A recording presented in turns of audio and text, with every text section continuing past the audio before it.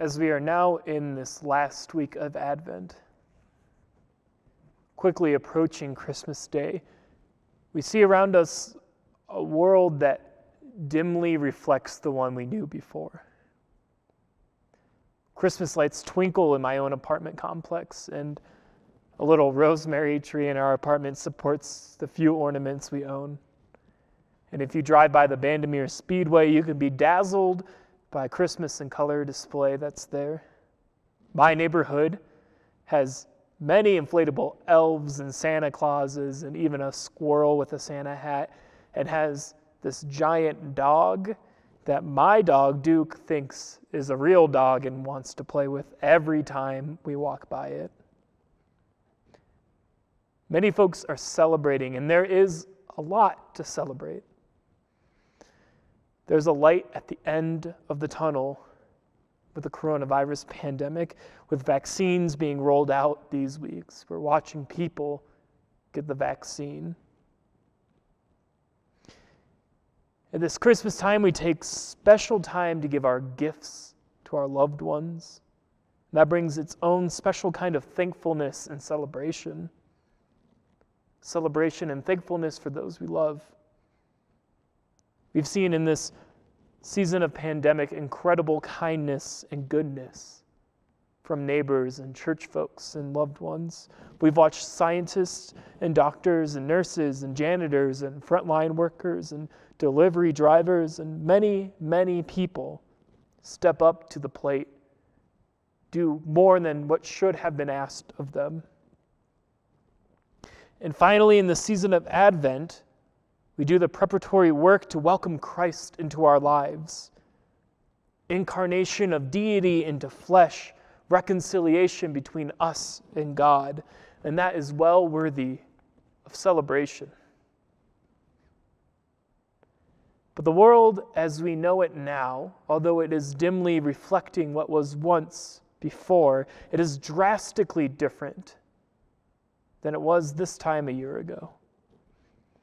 Many of the illusions we held of how our country treats its citizens, about how we treat each other, many of those illusions have been dashed in negative ways.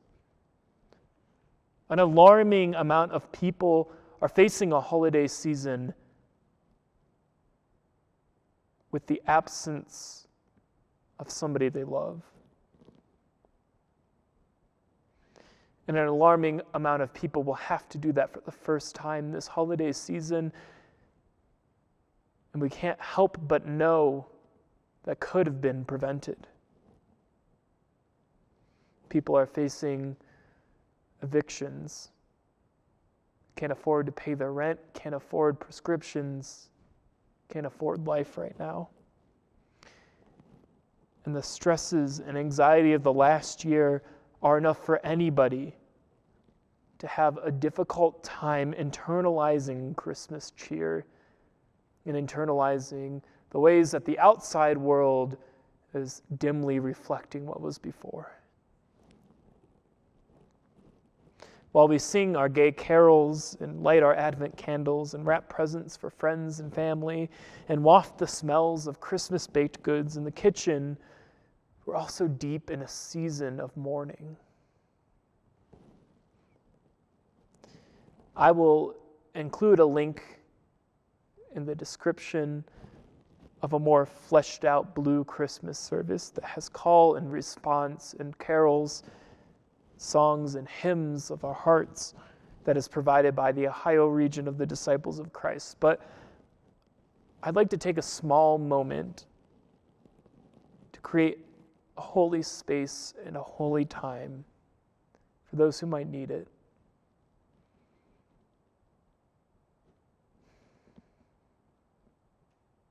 For the lost and the wandering, for the grieving and the disconsolate, for the depressed and the anguished, for those who are just going through it right now. There is holy time and holy space for you in the season of Advent and in our Christmas holy days. The good book assures us that our grief is temporary. Jesus says in Matthew that those who mourn are blessed, for they will be comforted. And in the Gospel of John, Jesus proclaims that all those who believe in him never truly die. 2 Corinthians calls God the Father of all mercies and God of all comfort.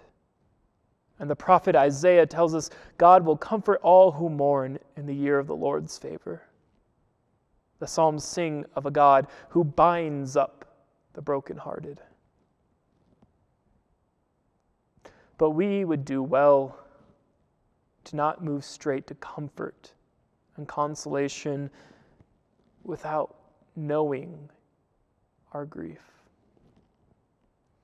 And just as the good book is full of proclamations of relief and restoration, our holy text also holds within it a multitude of stories of those who have lost and are deep in their grief.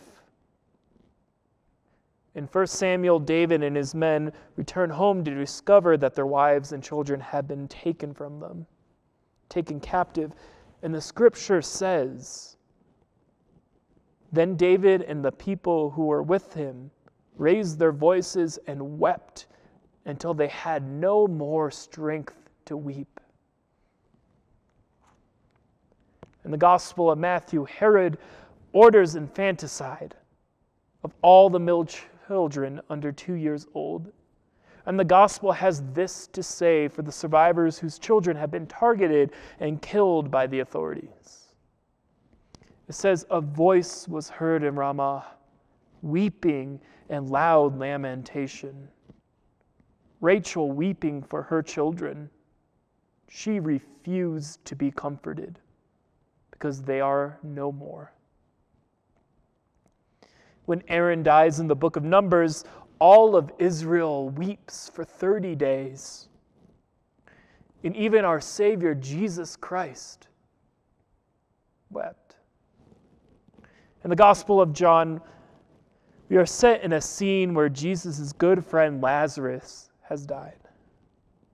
Lazarus' sister, Mary, meets Jesus, who has come to see Lazarus and her family. And the good book reads this: "Now when Mary came to where Jesus was and saw him, she fell at his feet, saying to him, 'Lord, if you had been here, my brother would not have died.' When Jesus saw her weeping, and the Jews who had come with her also weeping, he was deeply moved in his spirit and greatly troubled. And he said, 'Where have you laid him?' They said to him, 'Lord, come and see.' Jesus wept. So the Jews said, 'See how he loved him.'" Jesus knows that he will restore Lazarus to life. Jesus knows the promise of restoration and new life for Lazarus. Jesus even mentions that Lazarus' illness does not end in death. However, Jesus, even knowing the promise of the future, is overcome in the grief of the moment. The Jews see this not as weakness. They don't tell him to hide his grief, to be caught up in something else, but they see it as a symbol of Christ's love for his friend. See how they loved him, they say. And Christ, in the last moments of his life, feeling abandoned and inconsolable, utters the words, my God, why have you forsaken me?" The good book contains within it hope and grief, the lamentations and struggles of people and their God. God has room for your grief and sorrow in this time of Advent. The Lord does not require from you happiness or cheer or the clanging of cymbals or the singing of joyous hymns. The Lord requires you to seek justice, love kindness, and to walk humbly with God. And walking humbly with God means grieving, crying, wandering, lost with God. It means walking with a God incarnated into human flesh, Jesus Christ, who wept at the death of his friend. Jesus Christ, who was hungry and thirsted in the wilderness, who was abandoned by his closest friends and betrayed by one of them. A man who died by politically motivated state violence in front of his mother after bearing the pain and humiliation of the crucifix. The Lord requires of you to walk humbly with Jesus Christ, who knows intimately pain, desolation, sadness, and tribulation. To walk humbly with a God who also walks humbly with you. There is room for you who may be grieving or saddened or lost in this time of Advent. There is holy space and holy time created for you in this time. Our holy book is filled with people like you.